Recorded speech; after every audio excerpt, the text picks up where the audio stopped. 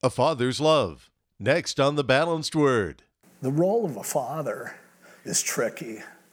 But a father who's really a father, they would gladly give their life for you. And you'd be surprised. Gee, I didn't know you cared that much. But that's our God. And so to me, when I look at this chapter, it gave me a lot of thoughts about my dad. It gives me a lot of thoughts about me as a dad and about so many other people who fill those kinds of roles. Wake up my soul. Wake up early in the day. Wake up my hands. And the instrument I play. Wake up my voice. Let the world hear me say, you are worshipped and exalted here today. Welcome once again to The Balanced Word with Dave Rolfe. We're in the midst of our kingdom building series, and we'll have another look at 2 Samuel chapter 18 today. As we hear the very sad end to Absalom's life today, we'll look at it from his father David's perspective. Remember, Absalom has been out to kill his father, so you might think David is happy and relieved to receive the news that his son is now dead. But as you'll hear in a moment, David was heartbroken. That may seem irrational, but that's a father's love, and also reminiscent of God's love for us. Here's Pastor Dave to explain. 10 young men who bore Joab's armor surrounded Absalom and struck and killed him. So he stabbed him, but then he got 10 other people to be poking him too. It's kind of like when you execute someone by a firing squad, you have a bunch of people shooting, and that way nobody could say, yeah, I'm the one that actually killed him. So he ended up dead. And then Joab in verse 16 blew the trumpet, said, okay, it's over. It was over because Absalom was dead. They understood that. Absalom is the thing that stands in the way of success and failure in this war. And so they took Absalom and they put a big heap of stones over him. And look at verse 18, it's kind of interesting. Absalom in his lifetime had taken and set up a pillar for himself. He had a place that he made a little monument for him, which is in the King's Valley. For he said, I have no son to keep my name in remembrance. He called the pillar after his own name, and to this day it's called Absalom's monument. It's kind of weird because earlier we read that Absalom had 3 kids at least, 2 sons and a daughter. I don't know what happened to them. It's like, it doesn't tell us, it's interesting, but by this time, he is apparently no longer a father. And he's like, all I have left is the monument that I am going to leave. And so he did. So then they're like, how do we tell David? And so, first of all, Ahimaaz, the son of Zadok, who was one of the priests, came and said, hey, let me run after the Cushite. He had sent this Cushite to go, you go tell David, but you don't have to give him all the information. But also the Cushite isn't Jewish, so if he gets killed, oh well, life is tough. But then here the priest's son is going, let me go and get there after him. But he was way faster. And so as they ran, David's looking, the watchman's looking. They're like, there's 2 guys coming. And David goes, oh, that must be good news. And he goes, one of them looks like, the priest. And he's like, huh. So he ends up running faster, and he comes and said, and David's like, he is a good man. I'm sure this is good news. So he goes, hey, all is well. And the king said, is the young man Absalom safe? That's all he cares about. Did my son survive? Not about his armies, not about anything else. Ahimaaz answered in verse 29, when Joab sent the king's servant and me, your servant, I saw a great tumult, but I did not know what it was about. So he goes, I don't know. I'm not sure. I saw a bunch of activity, but I don't really know what it means. He knew what it meant, but he's trying to let David down easy. Kind of like that old story of the family that, they went to vacation in Hawaii and they left their neighbor in charge of watching their cat. The first day in Hawaii, they get a phone call, hey, your cat got killed. And they're like, you just ruined my whole vacation. why'd you have to tell me like that? They go, well, what would you want me to do? And they said, well, you could have said, hey, the cat's up on the roof and I can't get her down. Then you could call me the next day. I don't know, she's looking kind of hungry. Just make it a little easier. So they go, okay, I'm sorry. So the next day, they're in their hotel room and they get a call. Hey, your mom's up on the roof and we can't get her down. So that's kind of what they're doing. Like, well, I don't know, I'm not sure. There was a lot of activity. And then this dumb Cushite who doesn't know any better comes and he's like, gets there later. He's all out of breath. And David's like, do you know anything about Absalom? And he goes, oh man, all of your enemies should be like him. Oh, David that's not what he wanted to hear. But you look in verse 33 and he says, he was deeply moved, and he went up to the chamber over the gate, went into the closet, and he wept. And as he wept, he said thus, oh, my son Absalom, my son Absalom, if only I had died in your place. Oh, Absalom, my son, my son. A sad end to the life of Absalom, a life that had so much promise, such a complicated relationship. And now he's dead, and David's heartbroken. And you can't help but be moved by this. It was a no-win situation. But when we judge this situation, and when we look back on these men, let's try to be fair. And first of all, put yourself in the place of Absalom. So, oh yeah, he shouldn't have done what he did. He did so much. Well, first of all, Absalom he had to grow up being David's son. That's not easy. Can you imagine? He's like 14 and people are like, oh boy, Absalom, you're getting pretty tall. Yeah, I remember when your dad was 14, he killed Goliath. What are you going to be when you grow up? He's like, well, I'm getting my hair done. How horrible that must be. And people are waiting, like, when are you going to do something? And then when he tries to stick up for what's right, he gets banished from the kingdom. He still doesn't have a conversation with his dad. When he finally gets back, they never really reestablish relationship. He looks at his dad's bad example, and then at the same time, you realize he got horrible advice from his dad's best advisor. Ahithophel dragged him into this because Ahithophel had a death wish. And so Ahithophel is the one that came up with the idea of, hey, if you go molest all of your dad's concubines out in public on pay-per-view, that'll be awesome.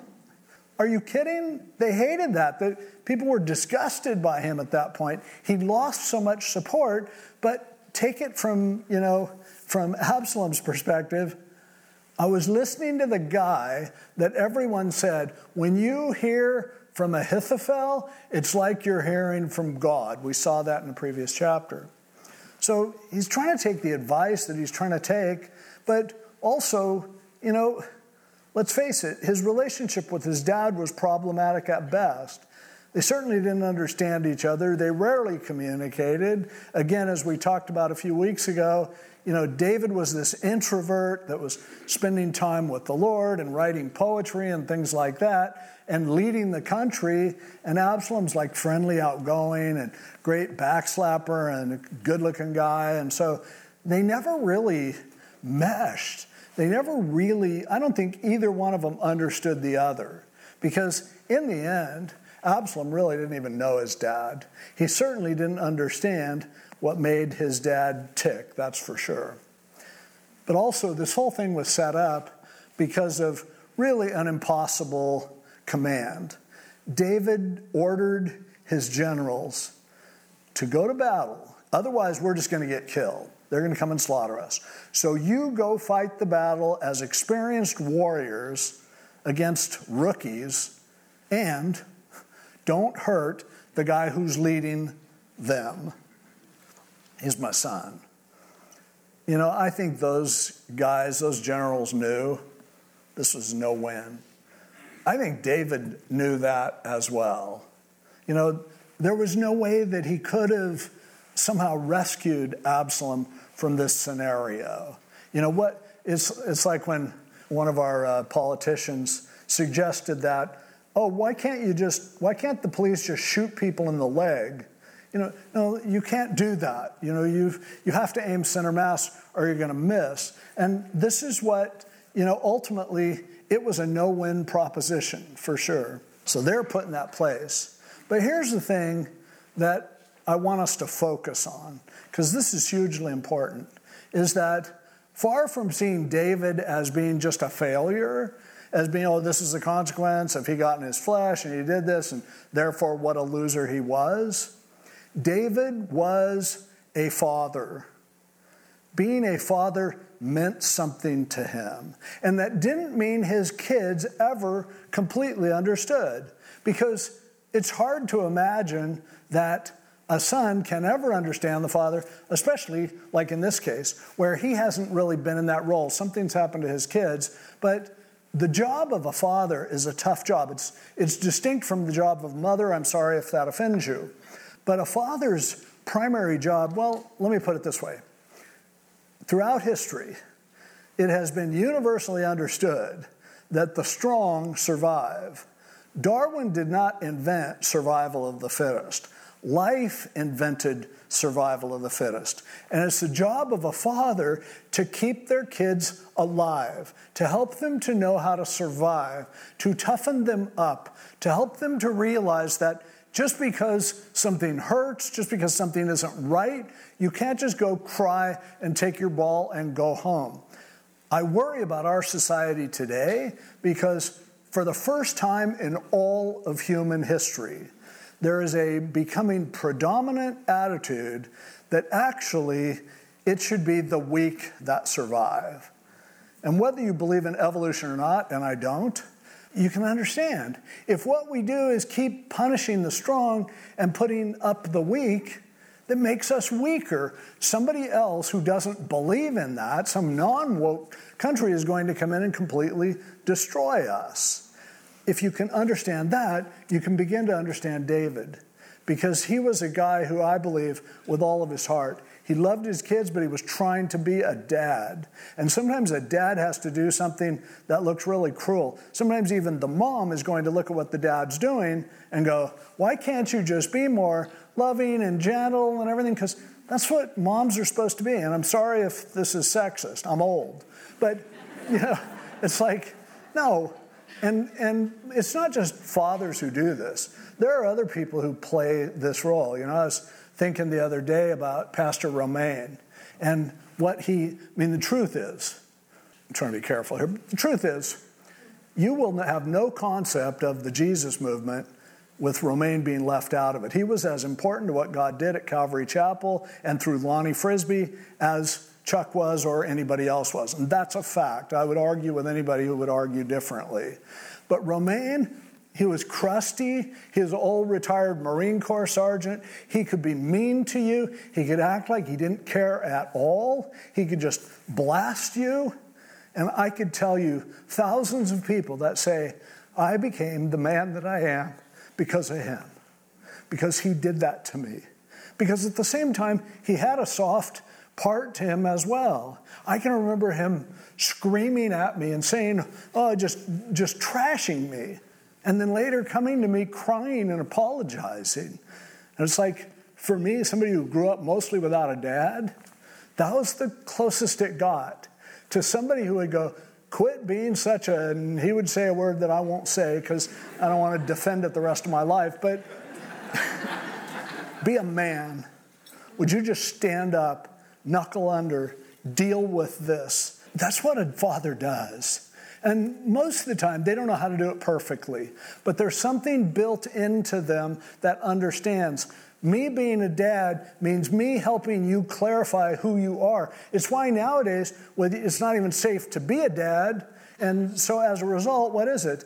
Little boys don't even know if they're boys or not. Because there's not a dad who's saying, of course you're a boy. Now, quit being a baby. Get rid of the dolls and let's live. Now, I heard somebody the other day say that, when I was 8, I wanted to be a pirate.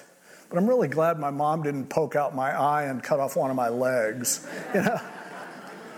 But we need dads. And anyone who's a dad can read this story and go, yeah, I understand that, man. Sometimes I have to take a hard line, and sometimes my kids don't understand it. But I know that an important part of their maturation and their identity comes from me telling them, you did this, now you're living with it, and I'm going to pretend like I don't even care, and it's killing me.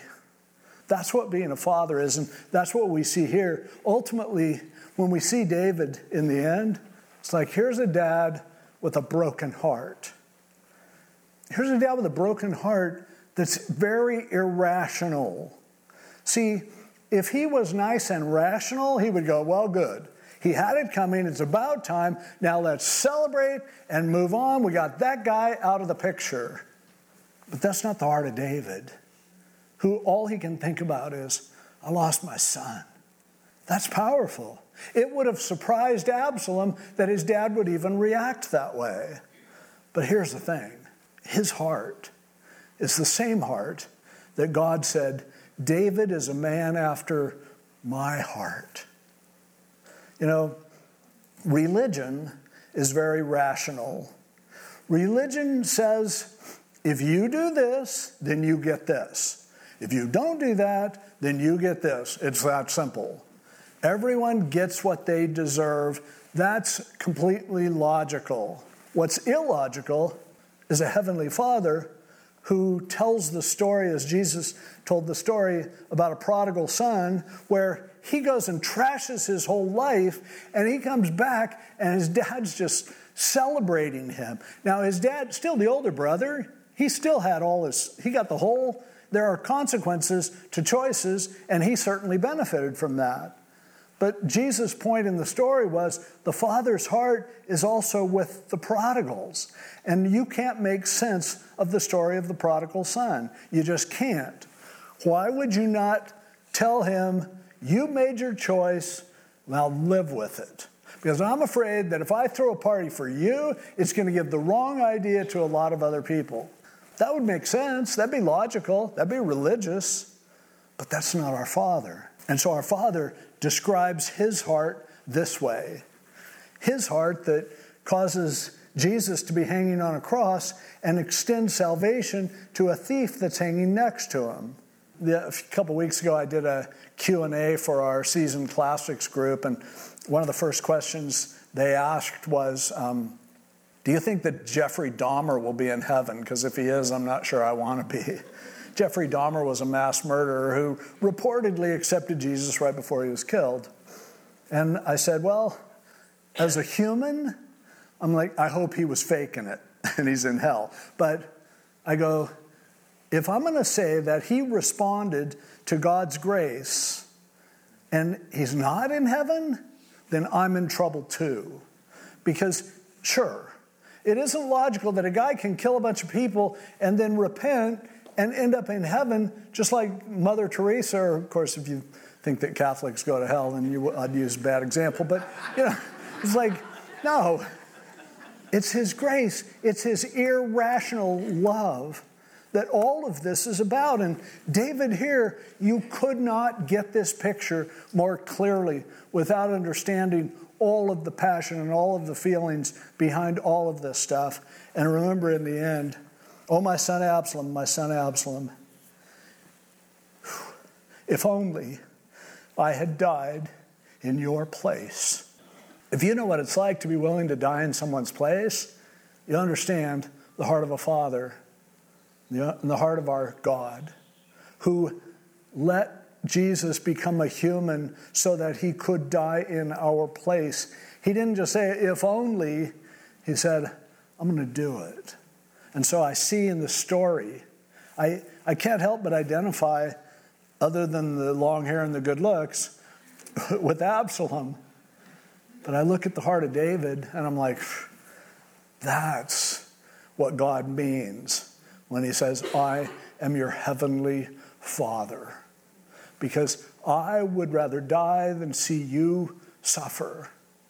But I understand that I have to be a dad to give you an opportunity to determine what happens to you. And I think that, for many of us, if we understand this and look at it, it might change the way we even look at our own dads. Now, some of us had just great dads who were always there, who were like a perfect picture of Heavenly Father. But mostly when I talk to people, they go, it was hard for me to accept God as my father because my father was blah, blah, blah. Absalom would be right with you. Oh, my father, he was distant. He didn't say much. He sometimes didn't take action when I thought he should have. And ultimately, his guys killed me. That'd be his story.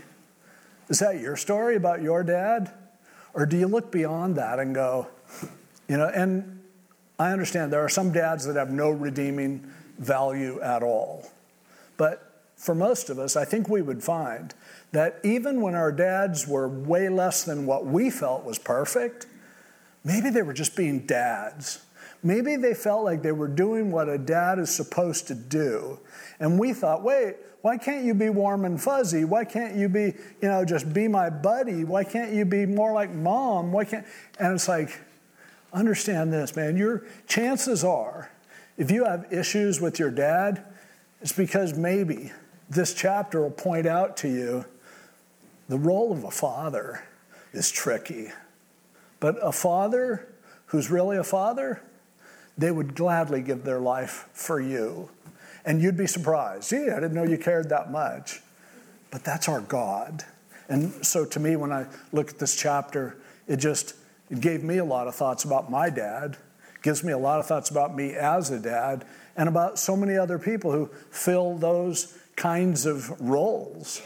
Men are at their best when they're filling that kind of role. And I know guys who never have kids, and yet who, like one of them, Steve, is here today, who I have seen him be such a father to orphans all over the world.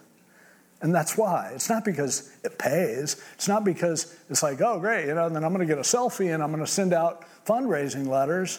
No, it's like, no, I would give my life for these people.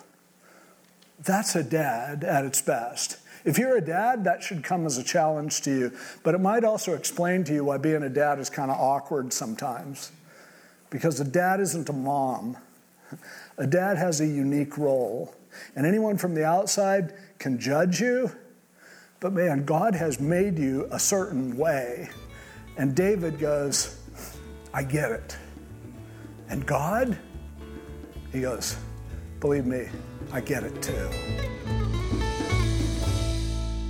You're listening to The Balanced Word with our pastor and teacher, Dave Rolfe. Today's message is part of our study in 1 and 2 Samuel called Kingdom Building. Stay with us for more teaching from Pastor Dave in just a moment. These programs are available by podcast at thebalancedword.com. You can also call and request a CD copy at 949-362-7475. You might also want to request the entire Kingdom Building series. Again at 949-362-7475. We'd also like to offer you Pastor Dave's Through the Bible in a Year series on a USB thumb drive for a gift of $25 or more. Go through the Bible in a year with Pastor Dave by ordering this special series today. Again, call 949-362-7475 or order online at thebalancedword.com. Your gifts help to make these shows possible on stations like this one all across the nation. Thank you for standing with us with either a one-time gift or ongoing monthly support. Donations can be made at thebalancedword.com. Have you had a chance to listen to Pastor Dave's one-minute messages? You can listen to those at thebalancedword.com and even join our mailing list so you can have them delivered to you each day. You can watch them on Instagram or Facebook too by following CC Pacific Hills. Pastor Dave would love to have you join us at Pacific Hills Calvary Chapel. Our service times on Sunday morning are at 8, 9:45, and 11:30. Directions and more information about the church can be found online at ccpacifichills.org. You can watch our live stream there too, ccpacifichills.org. If we can pray for you in any way, we ask that you contact us through thebalancedword.com or by calling us at 949-362-7475. Now let's wrap things up in a word of prayer. Let's pray. Lord, thank you for this story, as painful as it is to reflect on, and as much as in a perfect world we would make this story indifferently, we have to admit, man, this is so real. And I thank you for our dads and any other men that you've brought into our lives that taught us how to survive, that taught us how to face everything and taught us that we could be self-sufficient. Lord, help us to be those kinds of people in the lives of the next generation. Help us not to give in culturally to just say, well, let them raise themselves. Lord, we want this next generation to know that heart of a father that we don't understand. I mean, Absalom didn't understand David any more than we understand you, God. But at the same time, we know that you understand us. And when you gave your life for us, that was all we really needed to know. Thank you. In Jesus' name, amen.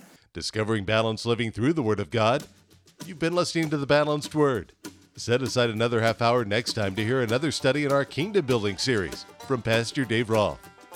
This program is listener supported and brought to you by Pacific Hills Calvary Chapel.